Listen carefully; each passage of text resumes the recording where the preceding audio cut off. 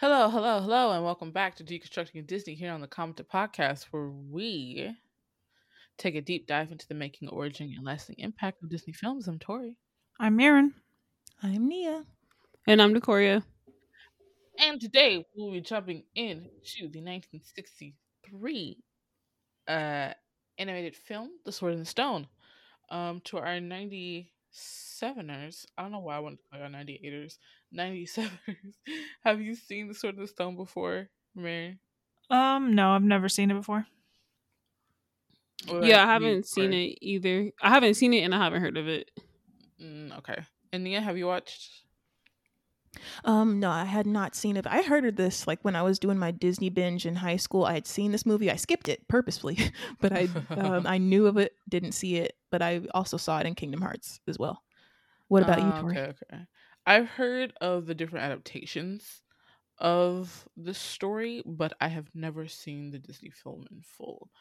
For those of you who don't know, The Sword of the Stone is a 1963 American animated musical fantasy comedy film produced by Walt Disney and released by Buena Vista Distribution. It's the 18th Disney animated feature film and is based on the novel of the same name by T.H. White. It was directed by Wolfgang Retterman, one of the nine old men, and the story is by Bill Peet. It stars Ricky Sorensen, Carl Swinson, Junius Mathis, Sebastian Cabot, Norman Alden, and Martha Wentworth. It was released December 25th, 1963, 74 minutes, had a budget of 3 million and a box office of 2.2 million in the United States and Canada. So, with all of that information, we're just going to head and jump into a recap. Sword in the Stone, because this is the 60s, it starts off with a book opening, like most of the Disney films during this time. King Uther Pendragon dies, leaving no heir to his throne, and a sword magically appears in an anvil. Embedded in the stone is the inscription proclaiming that whoever removes this sword is the rightful king of England. In 1 second, let me bring up. Okay, so, because there is no rightful king, and nobody has been able to pull the sword out of the anvil, it eventually begins forgotten, leading England into the Dark Ages, which is supposed to be, according to Wikipedia, akin to the War of the Roses.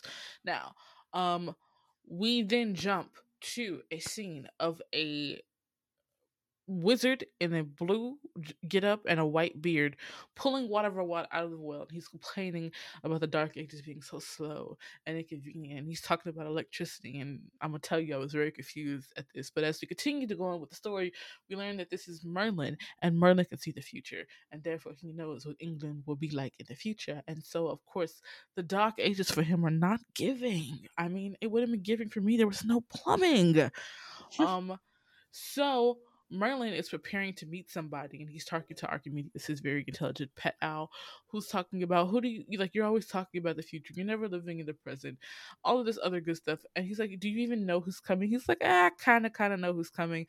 I think it's a young lad." And so we get this little foggy vision of these two brothers walking in the woods. The older one is Kay. The younger one is Wart, aka Arthur. And so Wart and Arthur are going hunting. Um, we can tell by their little tiki taka, their back and forth that um Wart is kind of a squire to Kay, or a servant, and Kay's the big bully older brother. He sets up a shot to hunt a deer and tells Wart, "Don't do nothing so I can get this deer." But Wart, who is sitting on a branch, just casually, of course, falls off the branch, causing his brother to miss the shot. Kay wants to wring his little brother's neck, and but Wart's like, "It's okay, I'll go in the woods and get your arrow for it." He's like, "You sure you want to go in there? It's full of wolves." He's like, "It's okay, I'll find it." I'm like, "Yeah, no, I probably think you should listen to your brother, even if he just wanted to kill you 2 seconds ago." But this 11-year-old is decided to go into the woods, and as he's walking in the woods, the skinniest wolves that ever did be sees him and tries to eat this child, all to the child's not to the child's knowing, though. It's not like he's being chased by this wolf. The wolf is just casually following him around the woods as he climbs trees to find this arrow. As he goes to retrieve the arrow, he falls into the roof of Merlin's house, where he lands in a chair and is served tea. And Merlin begins to talk about, oh, I just knew you were coming. I'm so happy to see you. You got here a little late though. And he introduces himself as, I'm Merlin, a soothsayer who can see the future and knows magic. And again, I don't know what was happening in the Dark Ages, but this child is very underwhelmingly surprised to be in the house of a man who claims to do magic and see the future. And so they're having this conversation, and Merlin just declares himself to be Arthur's tutors. He says, I'm going to go home with you to your castle and teach you things. But this is after and so then he decides to pack up his house using magical words that are I could never spell. I could spell supercalifragilisticexpialidocious before I could spell any of the spells that Merlin was spitting out. But he basically packs up his whole house into a little tiny bag, very Mary Poppins style, and they head back to Arthur's home, where his foster father, Sir Ector, is mad at Kay. Why did you let him go run off like that? I've become his adopted father. We can't let him do dangerous stuff like that. And Kay's like, I'm not his keeper, so that's on you. And so Arthur returns. He's greeted by the dogs, and his stepfather is very upset with him. How dare you go off into the woods and run? I'm like, that's pretty decent parenting, and then he makes him clean the dishes. And so then Merlin introduces himself to Sir Ector, and they have this little back and forth, and he makes it snow, showing Sir Ector that he's really is a wizard, and he wants to be Arthur's teacher. And Sir Ector's like, you don't do dark magic. He's like, no, I don't. And so he gives him a room in the most busted tower in this entire castle. I honestly don't know how that thing was still standing. But as they do that, after they have that, this is when Sir Pellinore, it's the father's friend, arrives. It says that there's going to be a New Year's Day tournament in London, and whoever wins will become crowned king. I don't think that is a good way to pick the monarch of your entire country, but I guess the Dark Ages was really pressing, so they said anybody who's of, rightful noble birth can come and, try out for this competition. And so Ector decides that his son Kay will be a contestant because he looks like he'll be a good king. So to do all that, they start doing this training, and of course, Arthur is appointed as Kay's squire to help him train. So then we move into one of the second magical sequences, is that we learn that Merlin likes Arthur because he has a good heart and he works really well after he's watching him help Kay practice. And so to teach him a lesson, he decides to turn the boy into a fish, and Merlin also turns himself into a fish, and they go swim in the castle moat to learn about physics. He teaches him how to swim. They sing a little song. He gets chased by a barracuda, which I don't know why it's in this moat in the first place. At first, Merlin is like, you have to outsmart him, brains over bronze. And I'm like, cool, but couldn't you have had this lesson in the classroom and not in a life or death situation? But they do this whole thing. Arthur almost gets eaten by this barracuda. Thank God Archimedes was there to save him. That's the end of the lesson about physics. We get to see Arthur doing more of his daily chores, doing the dishes, and Merlin's like, I want to teach you again. So let's just make the dishes clean themselves, and we'll go off to learn about, I guess, this is a very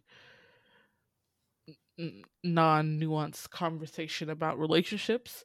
Merlin turns himself and Arthur into squirrels. And he's like, I at first I thought the lesson was about, look before you leap, which means, be prepared before you do some stuff. And then it turns into a very bad conversation about consent as two female squirrels fall in love with Arthur and Merlin. Um, they sing a little song that will never be remembered by anybody. And um, when they turn themselves back into humans, both of the female squirrels are appalled. The Uh, way that most girls screamed had me crying. I was like, well, why does he sound like that?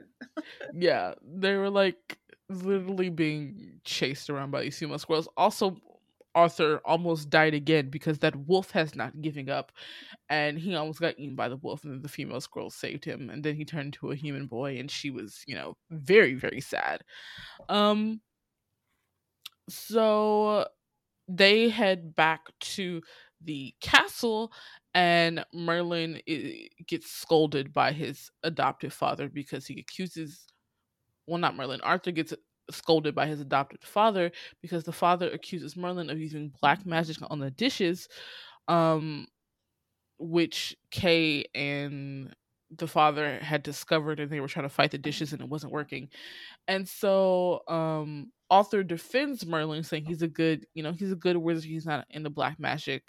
um Ector refuses to listen, and he punishes Arthur, saying that he will no longer be the squire to Kay, um taking away Arthur's chances to visit London. And so our little Arthur is very sad, um but he no longer has like his job in the kitchen, and he can't be a squire anymore.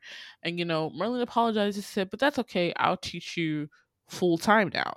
And so he goes to Merlin's room to learn about the future, about airplanes, and the world is round, and there's new worlds to be discovered. And so as he's doing all of this, Archimedes is telling him that men have never learned from the future. You're telling him from the future is only going to confuse him. He should learn from the past about history. And we learn that Arthur cannot read and write, so Archimedes tries to teach him his alphabet, and that's not really it's working, but it's not really working.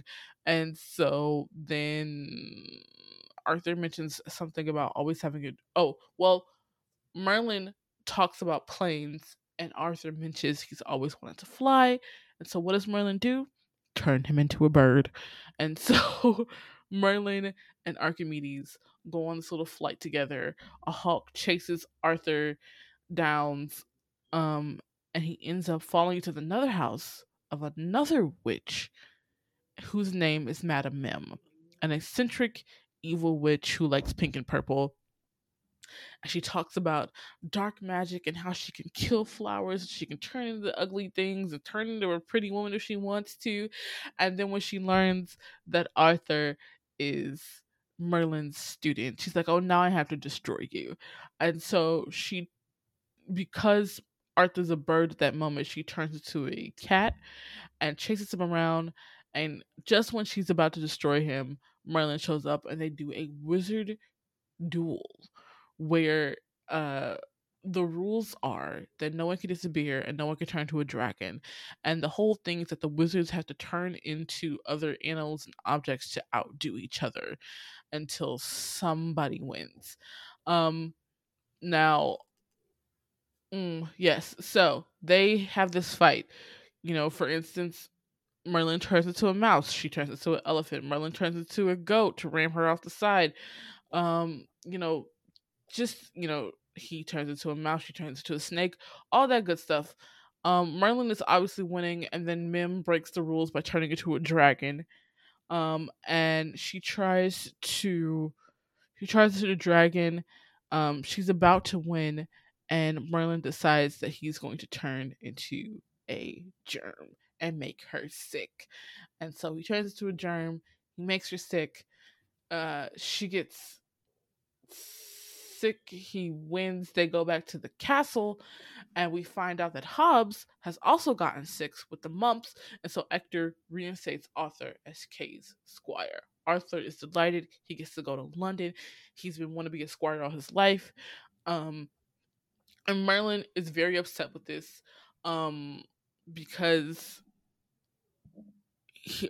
Arthur cares more about being a squire than being his student, and becoming smarter and all of that stuff. And in a fit of anger, but Arthur defends himself.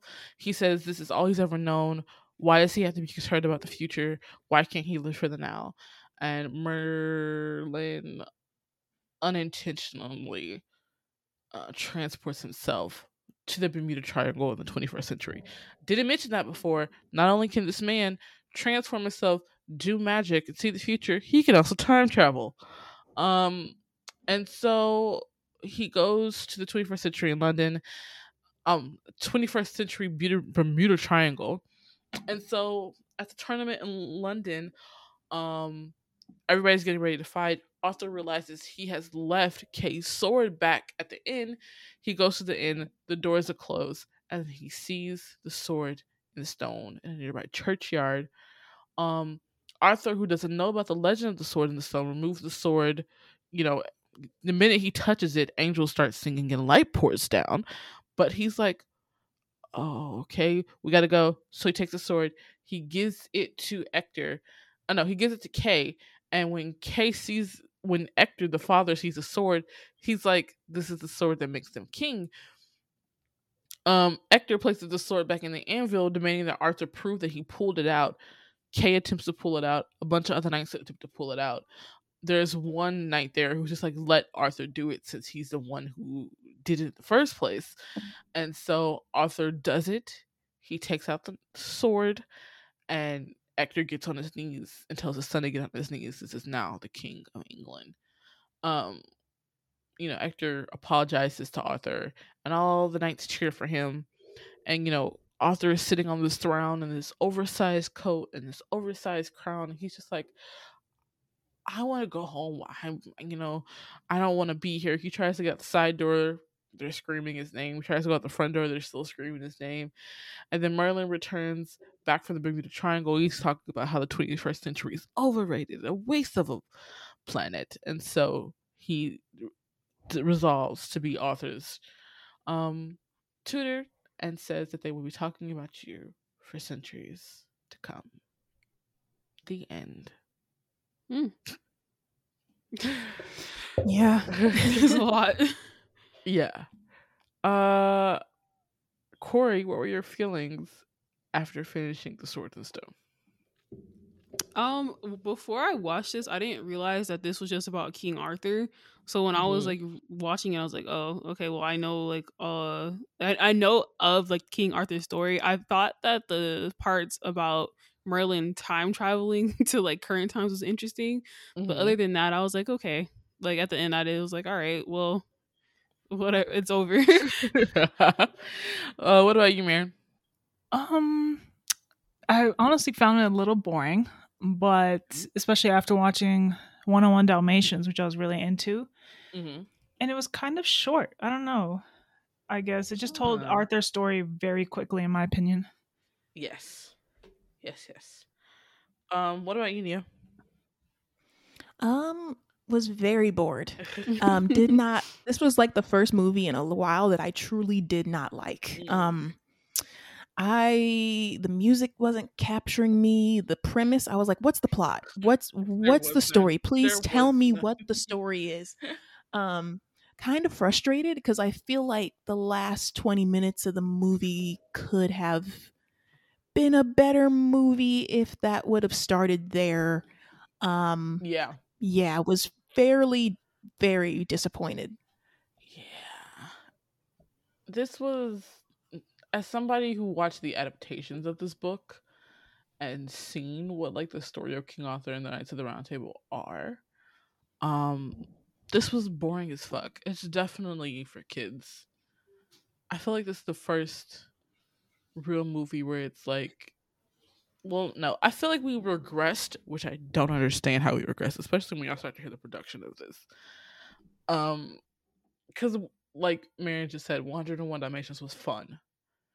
I feel like this was trying to be fun, but I could not help being reminded of Fantasia, whatever the fuck that is. Fantasia, Fantasia, with all of the magical sequences and objects moving. I was like, why are we doing that again? Like that was the whole movie. And the squirrel scene, well, that squirrel scene, I guess when we'll get to critiques, I'll talk about that. Because the conversation around consent was just like, I couldn't look over it. I was like, let me just turn my brain off. But the scene just kept going. Yes, with that being said, let's jump into interesting production facts, which there was a little drama during this time. So first let's just talk about random stuff. I found these on D23, Wikipedia, and then IMDb. This is the first Disney animated feature film since Snow White and the Seven Dwarfs to be released in December. It's the fourth Disney animated film set in the United Kingdom. It's the first Walt Disney animated feature since Lady and the Tramp to be not released in January. I just thought that was a random fact that everybody should know. Here's a drama. Okay, so first the green light for the movie in itself. So we all know after when World War II broke out, Disney was on its last legs, and so they started making what propaganda film to make sure they could still have money, and that's when we started getting Snow White, Seven Dwarfs, Cinderella, Alice in Wonderland, right? And so, there were two animated projects that were up for slate after 101 Dalmatians. One was The Sword and the Stone, and another one was called Chantecler. Chantecler. It was a 4-act play by Esther Edmund Roston. The play is notable in that all the characters are farmyard animals, including the main protagonist, Chantecler, or Rooster. The play centers on the theme of idealism and spiritual sincerity as contrasted with cynicism and artificiality.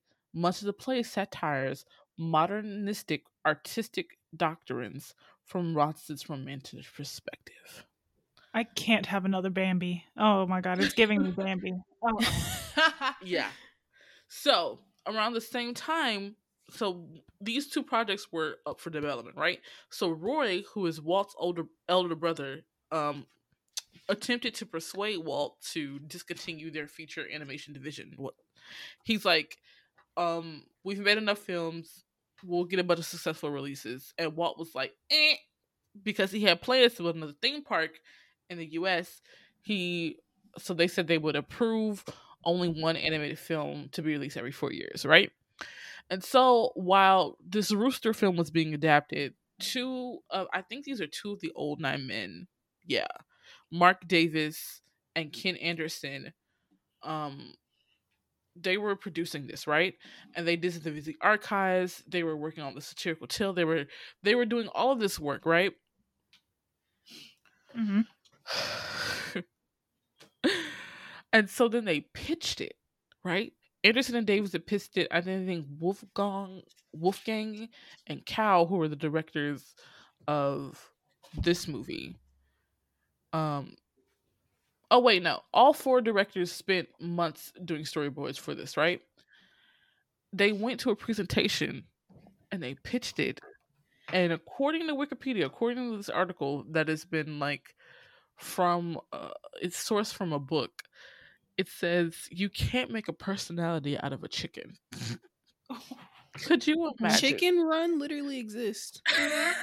Chicken Run exists. Like, what? Well, I mean, it wasn't out of the 1960s.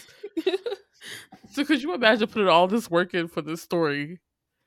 And then somebody said, you can't make a personality out of a chicken. I'm sorry. Y'all had a whole movie about an elephant. I don't exist once again. Like, what? Right? So when the time came to approve between the rooster or the sword, Walt said that the problem with making your rooster a protagonist is that you don't feel like picking your rooster up and petting it. And I was like, I mean, he has a point at that moment, but whatever, right? So the Sword and the Stone gets developed. It's solely by the veteran story artist Bill Peet. Bill Peet's been on a bunch of other Disney films. Actually, let me look at his record real quick because I'm pretty sure he did a shit ton of of Disney. Yeah. He worked on Song of the South. He worked on Cinderella, Alice in Wonderland, Peter Pan, Sleeping Beauty. So he did a bunch of stuff, right? And so it got approved, and because Walt had seen like the 1960 Virgin Broadway production of Camelot, he approved the project to enter production. And Ollie Johnson, who I think is another one of the Old Eye Men, stated that one of the other directors got furious with Bill, the writer for this story, for not pushing the Rooster story that they had been working on.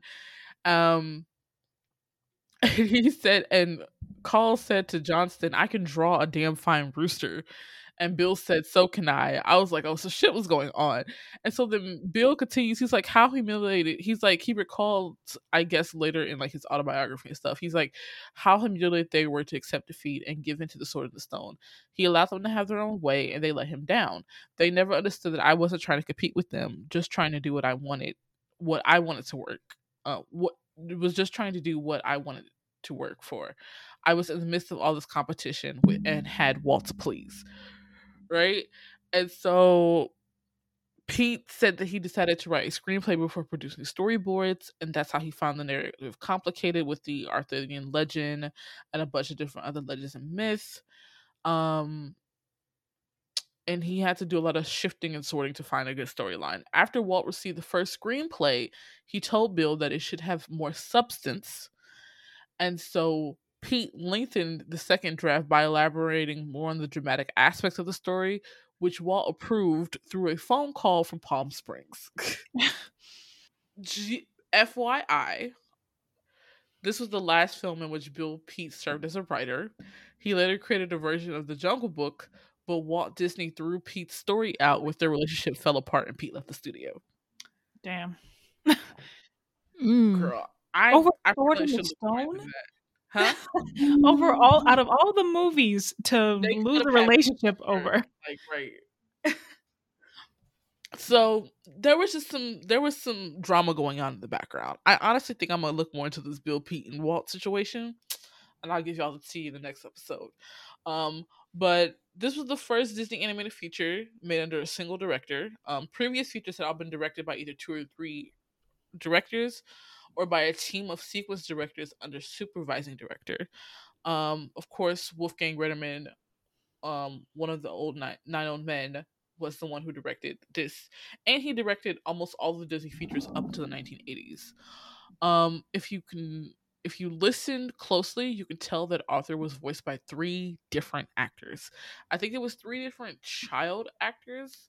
I didn't go into detail about this, but at one point in time, he sounds like from the South, and then another point in time, his voice breaks. I don't know why they did that.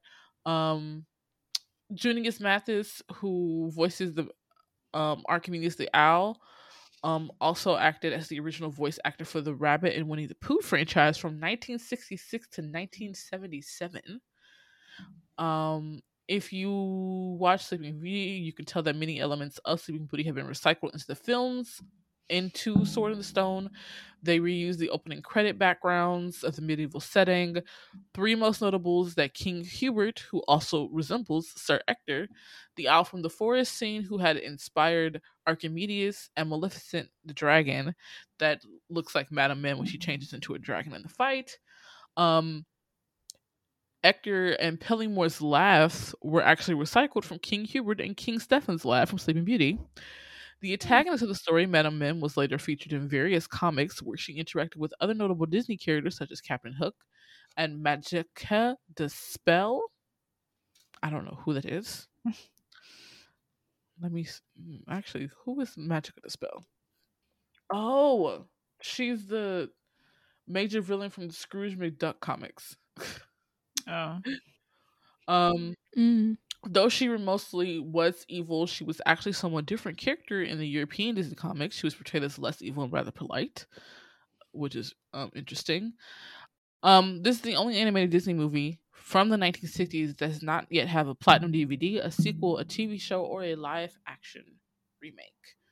So yes, those were some production facts. After a while, we got back to the juicy production facts. because I really want to know what else is going on for Bill to be like, I'm up and out of here. Also, could you imagine doing all that work for somebody to be like, you can't make a thing out of a chicken? I'd be like, Negro, didn't you just make 2 animals about the stars of your movies? I'd be so upset.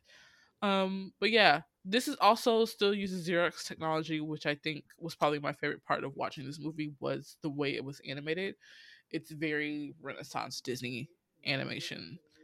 And I actually really wish they'd bring that Xerox style back. I know that probably would suck for animators, but I think it's really pretty. But yeah, that was it with production facts. Let's move on to music with Nia. Okie dokie. So all my sources I got from the usual places, several IMDb's. So the music IMDb, the facts IMDb, and then I got it from the wiki, the Wikipedia, and the Disney Wiki, and the cartoonresearch.com.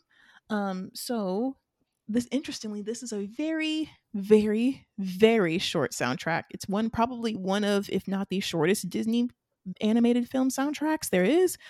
Literally only 6 songs. Like usually on the Disney soundtrack, when I'm looking up stuff, I'll find different sources that say, oh, well, this soundtrack had 8 songs. No, it had 10. No, it had 12. So I kind of like estimate, like based off of which source I think is probably the most concrete. But this told me on multiple sites that there are literally only 6 songs on this. So they were like, nah, this is it. And it could be that it probably never got like a proper re-release. Like Cinderella, all the big Disney animated films have gotten like 25th edition, 50th edition re-releases of their soundtracks where they've added new songs and stuff. But I don't think this has gotten a re-release. And I'll get into more of that later. And there are also even though there's 6 songs total, there were 3 that were never added. They are The Magic Key, The Sand of Time, and Blue Oak Tree. Just the ending was included in the film. So 2 songs were written and they were scrapped. Blue Oak Tree was sung by Sir Ector and Sir Pilianor when they celebrated Kay's knighthood. And The Magic Key was to be Merlin's lecture to Arthur about the value of education. It was replaced by Higatus Figatus. Higatus Figatus. Whatever you said the first time. Okay. Don't even worry about it. Right, listen. Words. 2 words. HF. This was the first animated Disney film to feature songs by the Sherman Brothers. And they will later, for the later movies we do, they did songs for Mary Poppins, which is like their most famous soundtrack. And they also did songs for the Aristocats and more, mostly throughout the late 60s and 70s as well. They are the sons of Al Sherman of the Tin Pan Alley songwriting group. So back in the day, like the Tin Pan Alley songwriter group, I think I mentioned this maybe in like a couple episodes ago. I like kind of glossed over it, but the Tin Pan Alley songwriters group was like a prominent group of like really top songwriters in film and production back in the day. So they were definitely trying to like pave their own way, but they were definitely from the legacy of like songwriting in their family. George Bruns composed the film score.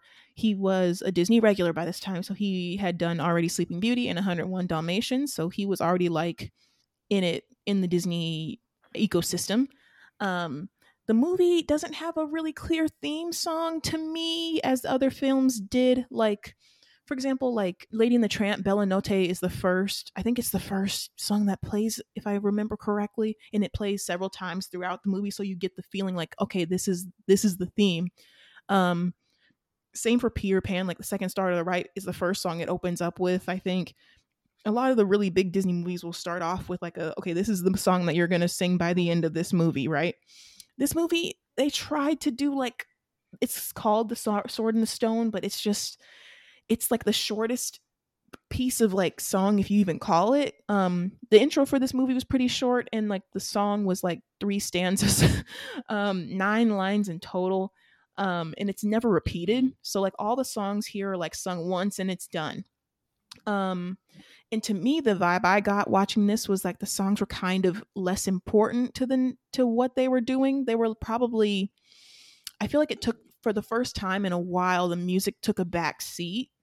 And I don't mean that in the same way. Like, I think 101 Dalmatians didn't really have a lot of music, but that wasn't a musical, right?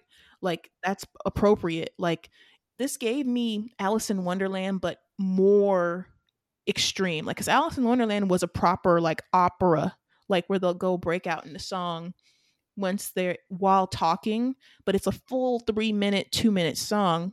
Sometimes, like in The Golden Afternoon is a longer song, but these were like 20 seconds, 15 seconds, and I'm like, are they full songs? Could you call them that? But it's not an opera because they don't. Honestly, most of the songs are sung by Carl Swinson, who voices Merlin. And so it's like, if he's the main singer and his songs, and he's not a singer, he's kind of like talk singing it. Like Hiddicus Fidicus is, I wouldn't even know how to describe. It's not really a melody. It's kind of just, he's just kind of talk singing. I don't know how else to put it. Songs remind me of like when you're in your kitchen and you get older and you just start to sing what you're doing. Yeah, like in the moment, feels kind of unplanned. That's a good way to put it. So it's like, I wouldn't even call this an opera format. I would just call it like they put music here, but they weren't focused on it. And what's absolutely cracked me up when I was researching this, I was like, of course, this is the movie that gets nominated for an Oscar. I saw best score. I was like, excuse me, this? What is going on, y'all? And you're just gonna skip Peter Pan? Excuse me? And I feel like Peter Pan didn't get a nomination, and I don't even think that deserved all of it, but like, there are better examples, and y'all give it to this. No shade, but I was thoroughly surprised. It got nominated for the Oscars for it never. I like, if you try to buy this soundtrack on a CD, good luck.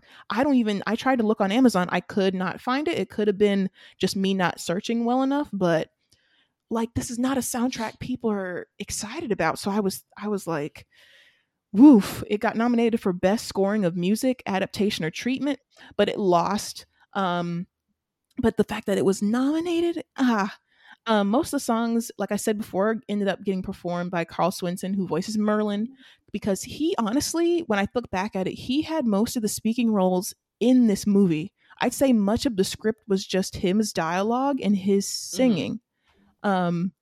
So because he talks so much in this film, and they kind of wanted to make it like an opera format where you go from talking straight to singing, they don't he ended up getting most of the singing, even more so than the main character, which is very different for a Disney movie. Like, usually the protagonist will have most of the musical numbers, but the Merlin had most of the songs. But Carl Swinson was a very famous radio personality at first, and then became a very famous TV actor. Like, he was in Little House of the Prairie. I was shocked. I was like, oh, okay. And then he was in Gunsmoke too, which is a very popular show. And it was kind of like a big deal that Disney got him, like sort of how we view like them getting celebrity voice actors today. Like, I know they did that with Lady and the Tramp with Peggy Lee, but like, this was also like a big get for Disney. And honestly, I couldn't find any references to this in other media at all. Like, I've looked, usually when I do the music section, there'll be like a whole section on like, okay, this song was referenced in this parody, or it was referenced in this show, or referenced in this movie. I, for the life of me, could not find anywhere where this specific animated movie, of course, the story of King Arthur is referenced in other places, but this, like, the songs from this or this specific movie, I couldn't find a single thing besides like Kingdom Hearts. So I was very shocked, but not shocked, because I want to ask y'all's opinions. Did you think of the music at all while watching this? Not. Did you like No. it? I was just like, oh, that's how you play with the English language and make words, which I think is always fun as a writer to like build your world and your fantasy. Mm-hmm. But other than that, I was like, oh, these are just little diddlies that you just sing in the moment. Yeah, I don't even remember the music, because like the movie had me zoning out so much because of how like uninterested I was in the plot after a while. Like, there was no song that actually like captured my attention, really, unlike the other movies. Like, even the movies that we thought were bad at least had something that was like, oh, okay, this is a nice song. Like if I heard music from Bambi, I'd be like, I think this is Bambi music. You know what I'm saying? Mm-hmm. I don't think you can do that with The Sword and the Stone. I don't know why this got nominated for an Oscars. Y'all were trying to get on Walt's good side. He paid somebody. They were like, listen, they were like, Walt's getting mad at us that we haven't nominated a movie in like 6 years. We have to do something. Yeah, I'm 100% there with y'all. Like, I didn't even remember a single melody. Like, usually I kind of will like, okay, I know this, or I can figure out where the melody is going or something. These songs aren't even, they're like, I don't even know what you call it. They're just like theatrical events. I don't even want to call them songs per se, because you're just saying a lot of words, and they're usually, a lot of them are spells. So they're just saying a lot of words and like things, and I'm like, this is not memorable. So the soundtrack was a huge letdown. I didn't really expect a lot, but I was very shocked at how minimal the music was. Definitely would not go back to look at any of these songs. Was not interested to find out more about the cut songs. Yeah, this was not it for me at all. Yeah, so that's my section. Okay. Thank you, Nia. We'll move on to Origins with Maren.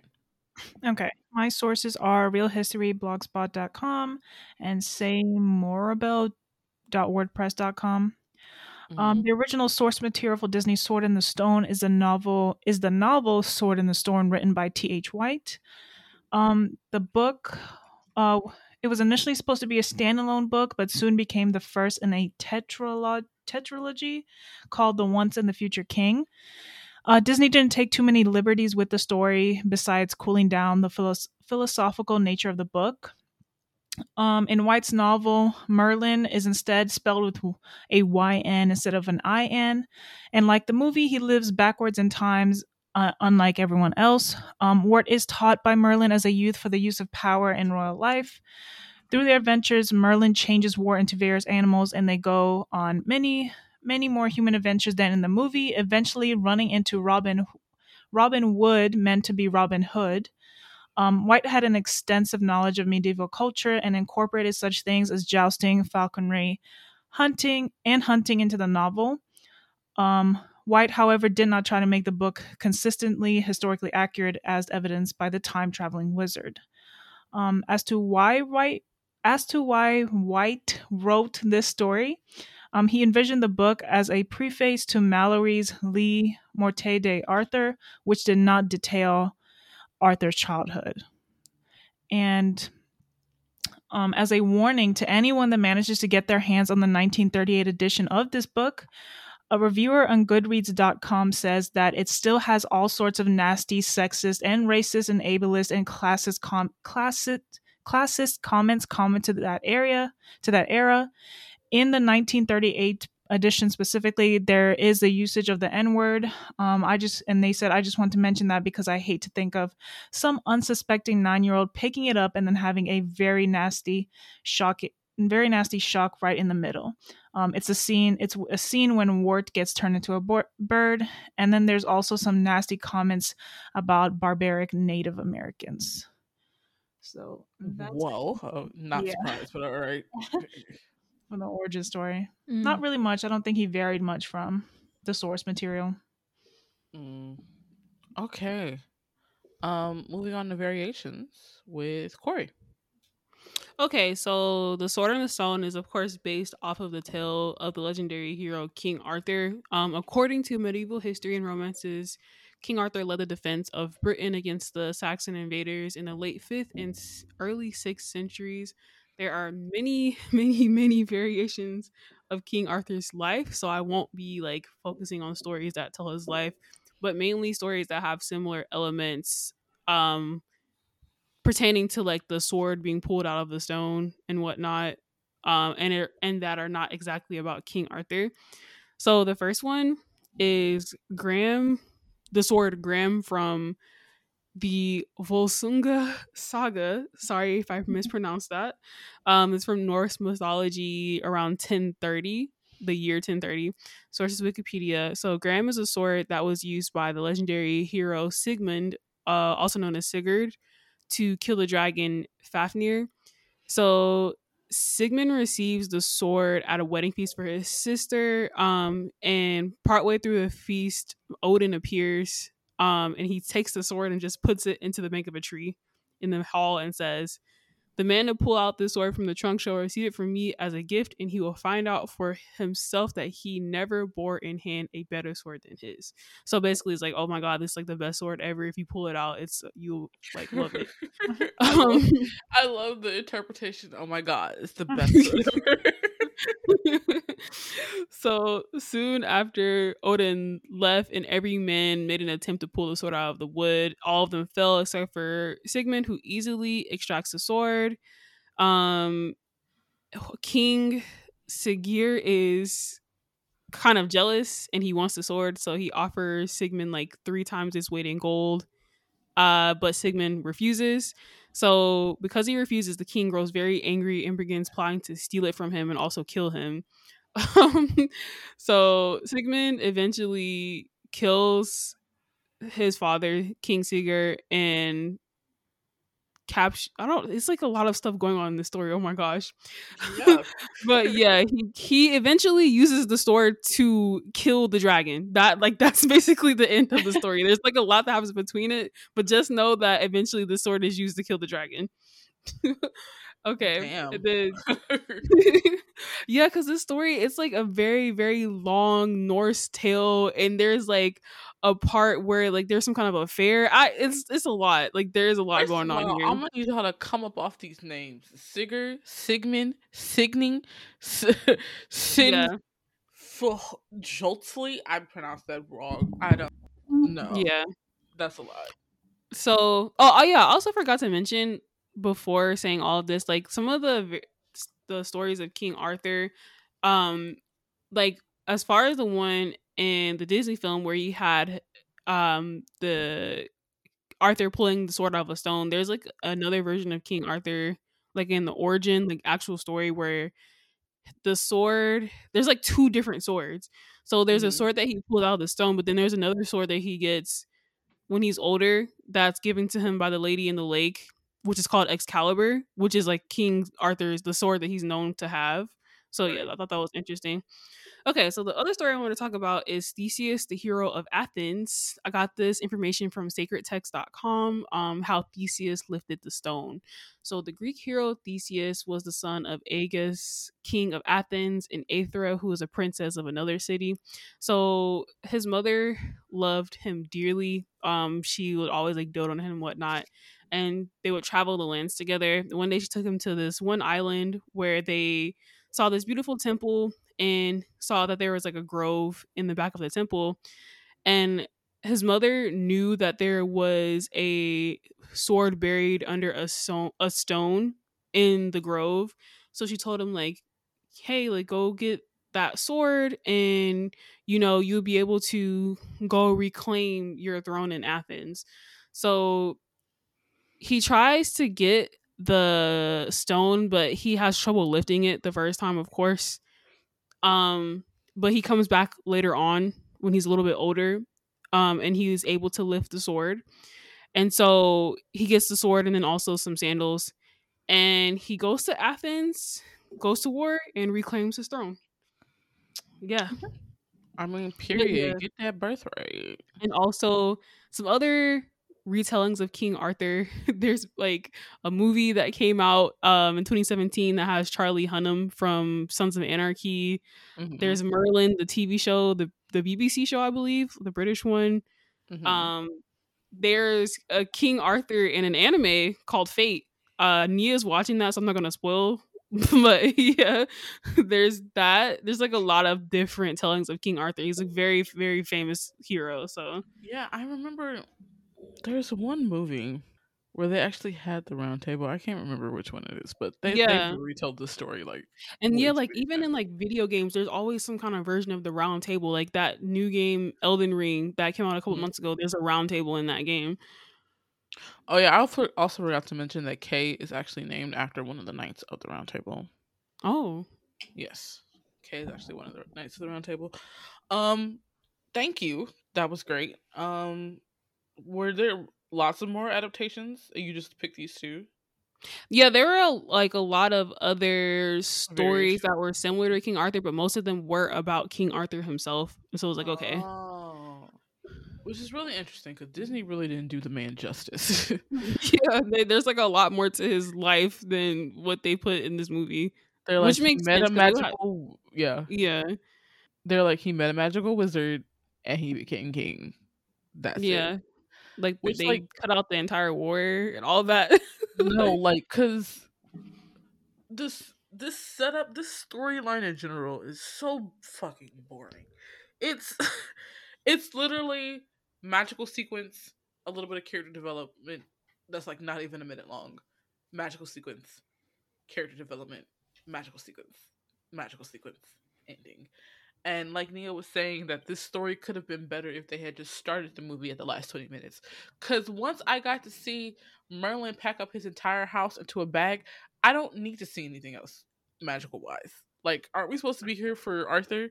Aren't we supposed to be here watching? The fact, that's the one other thing. Y'all named this movie The Sword and the Stone. The Sword and the Stone didn't come out to like minute 40, 78? Yeah. 76? Yeah. Like, it really, honestly, did it even feel like a King Arthur adaptation to y'all? Because it truly felt like a Merlin story to me. Well. Oh, I also forgot to mention that Merlin was designed after Walt. Like how he looks? Oh, wow. Yeah, like the nose, the face. Yeah. Forgot to mention that. But I don't think that determined how the story went. It's just crazy to me that they were like, we're doing this story or the story about the rooster. Yeah. And it's weird because, like, in the context of how they chose to do the character development, quote unquote, stages, I feel like we learned nothing every time he turned back into a human. No. Like, even though there was like a quote unquote lesson, it was more like, okay, you're just going to put you in this situation where you nearly die, and then you're going to go back into like your normal life. And it feels like we didn't learn about his backstory. We didn't learn about where he came from. We didn't learn about anything. We just kind of learned how he reacts in dangerous situations, and that's not really growth. There's a great critique of the movie from, I don't know what this group is called, but it's Disnerd. So it's Disnerd Movie Challenge, and they watch the movies and they like break down what's happening in them. But before we get to the squirrel scene, Merlin was an awful tutor. Arthur almost died countless times. Like, I still don't understand why he almost had to get eaten by that barracuda when Merlin was just sitting there in that little helmet. Like, oh, it's because he couldn't remember the spell. That's what it was. He couldn't remember the spell to turn them back into humans, which was fucking insane. Yeah, no, the man taught him nothing. Like, he was like, here's how to swim, here's how to fly. I'm like, but if if Arthur can't do that shit himself, what point do your little lessons get? Like, I get the brain over bronze one, cool, but they didn't actually put that into work with dealing with Kay or dealing with his father. Like, they're like, brains over bronze, okay, next. And then what, the squirrel one was look before you leap. And then it was that whole weird thing about consent, which we'll get to. And then what was the last one? Learning how to fly. It was like they were using the lessons as connects to like a very loose ass plot that just falls the fuck apart. Because the whole thing with Mim, I was like, what was the point of that? There's one female character in the whole thing. There was no point. And she's just there to be evil and fight Merlin. They're like, we have to bring dark magic into this somehow. I'm like, wouldn't it be more interesting if, like, I don't know, Arthur was tricked by this woman? That way he can learn a lesson not to get tricked again. It's like, no, she's just evil and wants to destroy him because he knows Merlin. Like, what? It's not even good nonsense, because we got Alice in Wonderland, and I feel like that was good nonsense, right? That was organized chaos. Yeah. True, and it felt like you were progressing in Alice in Wonderland, like you were trying to get to a destination, whereas this felt like I really didn't understand what the conflict was. Like, Merlin wants to educate him, quote unquote, but why? What's the point? Like, at one point it just sounded like propaganda for higher education. he just kept talking about intellect and learning and things like that. I'm like, you're not teaching him anything. You're not. You didn't even check to see if this boy can read and write before you started turning him into a fish and shit. I was like, right. It sounded like propaganda for higher education. It's probably also a very satirical look on what professors are like, if I really broke it down. But it's just like, I don't know what Walt saw in that Camelot thing for him to be like, oh yeah, we definitely gotta make this into a movie.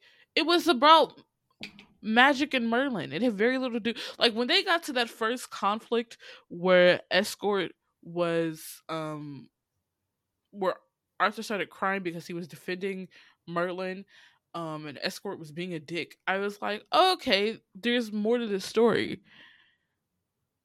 But it only happens at those little tiny bits in between what I feel like are extremely long magical sequences with no value to the actual plot. I also want to know what about any of Merlin's teachings are supposed to help him become a better king? Listen, child. Maybe in the, I feel like the whole book, maybe there's an understanding there, but in that one section, it doesn't make any sense. It doesn't, especially when they did the scene with the squirrels. Now, this review that I just linked y'all in the chat, I'm gonna read what they talk about because at first one of the crew members, her name is Megan, she says, when it comes to the squirrels, it's oddly refreshing to see the female characters chasing after the male characters and the male characters not wanting the attention. So often we see the reverse, where the men keep insisting in spite of how frequently the female character says no. Granted, it's still not great. Boundaries should be respected regardless of gender, but this subtle acknowledgement that female characters have romantic and even sexual desires on their own is so rare to see in films of this era. I just had to lift it to it, right? And so then we have Kevin, who is another person of Disney, who says, I completely agree with Megan to this. Women continue to fight off unwanted attention from overly persistent men. This is absolutely a bigger problem with men, and so we should be the ones leading the way to do better. With that said, I think it's important that no one should pursue someone who isn't interested in them. There are ways to show characters of all genders expressing their romantic and sexual desires.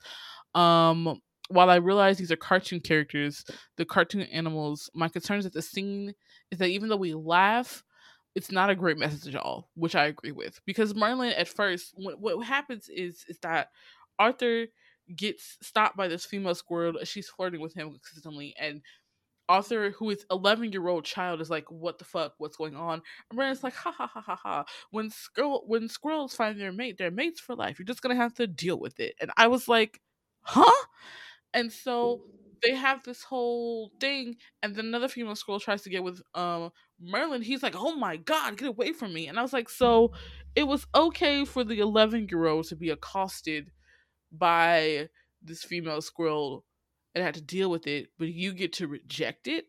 It's a very weird thing, and I was just like, what was the point of this scene? What was he supposed to learn in this scene? This wasn't even a healthy discussion about female-male relationships. Merlin was literally saying, if somebody comes on, you deal with it. What is this 11-year-old supposed to capture in his mind about this lesson towards the future? You know what I'm saying? Mm-hmm. Yeah, I know what you mean. That whole scene was very problematic, and like it was very problematic, and it dragged on a lot longer than I thought it was gonna do. Yes, be. Very true. No, yeah, this is a very good review. Disnerds does a very good job. I would never show this movie to my children. They could live without it. I think I would no, you know, I take that back. I would use that scene about the squirrels to have a great conversation about consent in a classroom. I would definitely use that. But this entire movie has no plot. For there to be so much drama in the background, there's no plot. Like none whatsoever. And it feels like was a disservice to a very interesting and complex legacy. Like the story of King Arthur is really fun, especially when you look at all the adaptations of it. Like the adaptations with the Merlin one is that Merlin was the one that actually pulled the sword and Arthur didn't. And so there's like a whole bunch of different stories, and so many different ways you could have gone with this. And again, I think this would have been a great, even if Walt and the Disney productions wanted to include magic in it, I feel like they had great material to make that they didn't have to think that hard. So I still don't understand how this movie came out to be the way it was. Yeah, I don't get how you can fumble a source material this like robust and make it as boring as possible. Like I feel like this could have, and the crazy thing is if this movie would have literally come out like 15 years later, it could have been like, if they would have had a different team on this, the idea could have been great. Like if they would have rewritten it, redirected it. Like I just feel like I don't know. I feel like also towards the end where he kind of, the constant references to modern time got old really quickly, because I was like, okay, I get it. You've seen helicopters, you've seen radio and TV, blah, blah, blah. I get it. But like, it makes it feel extra dated too. Like this was the first time that I saw a Disney movie where I was like, okay, this feels like almost Looney Tunes-ish, where a lot of slapstick that felt really like made for kids. Not trying to say Looney Tunes can't be watched by adults. I'm just saying it felt like it was geared towards kids. And a lot of the references felt like, oh, look at us, we're referencing modern stuff in medieval times, la. And that could have been a thing that was new for the time, but I guess because we've seen it so much in media, I've kind of was like, kind of bored with it. The whole Bermuda thing, I was like, it was very jarring for the first time to see in a Disney movie, like shorts and like a Hawaiian t-shirt. I was like, what am I looking at? Like, what's going on here? That really threw me out of it. Comedy that actually stuck with me. Like, there was nothing funny. About anything that was happening in this movie. Like, at least with like Sleeping Beauty, the fairies were funny. That was fun, right? True. I feel like also that like this might have been their attempt at like pop culture modernization. Like, you know how Disney sort of in like the early 2000s 90s was like, let's do fish out of water, this character comes to the modern world, or like we'll reference pop culture stuff that only these generation of kids will know. And I feel like that they've tried that for the first time with this, like mentioning like electricity and like mentioning things that people for that time wouldn't know what they were, trying to make a joke out of it, doing the whole like Bermuda outfit change. He came back, he's like, oh, there's nothing to see there. And I'm like, okay. I was just kind of like, it sort of made it feel like it was doing that modern sort of vibe. I don't know how to describe it. Like that sort of, we're trying to make this more modern for today's audience's decision. It was very, and I didn't think it worked with this at times. Yeah, you didn't need that in a King Arthur adaptation. You could have just done it to the source, and that would have probably kept the fantasy element going. You don't need to do this whole, well, what about a motion picture? Oh, you might be in a motion picture. It's like, oh, you don't have to do this. I get that it's supposed to be funny because it's breaking the fourth wall, quote unquote, but it's kind of unnecessary. Yeah. Does that make any sense? I feel like I kind of rambled that. It's just like, it felt like they were trying to appeal to a modern audience, but the whole appeal to King Arthur is that it's in the past. It works around those rules of the Dark Ages, the War of the Roses, all that stuff. So the constant reference to modern technology is like, well, why can't we just get in a horse and carriage? Do we have to talk about planes? It's like they were using the modern stuff to just further the magical aspect of it, and it was unnecessary. Yeah. It was very unnecessary, which is insane to me because, and maybe this was a good time for Bill Peet to stop writing stuff, because we get Mary Poppins after this.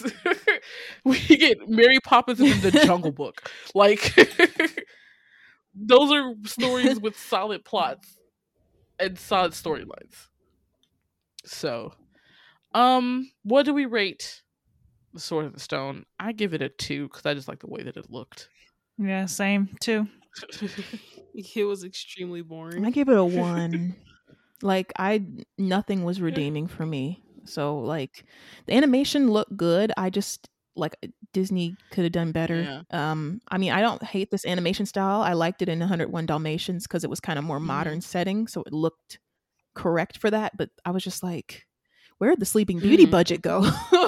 Where did that money go? No, but yeah, it's a 1 for me. Very forgettable. Not gonna watch this ever again. Like ever. That being said, we are going to be doing Mary Poppins next, which is going to be fun. And then we do the Jungle Book, y'all. And then we get into like the 70s and 80s, which are kind of hit and miss. When we hit 1990, though, bruh, how long is that going to take us? Till next year? Yeah, it'll be a while. But we hope you guys enjoyed this episode. If you like The Sword of the Stone, please do tell us why you like it. But you have to give us a 5-star first before you come tell us you like it. You can give us 5 stars here on here. I mean, you can give it on Spotify or Apple Podcasts. Come talk to us on Discord or Twitter at Commented or TikTok at Commented Podcast. Until next time, I'm Tori. I'm Marin. I'm Nia. And I'm Decoria. Bye-bye. Bye. Bye.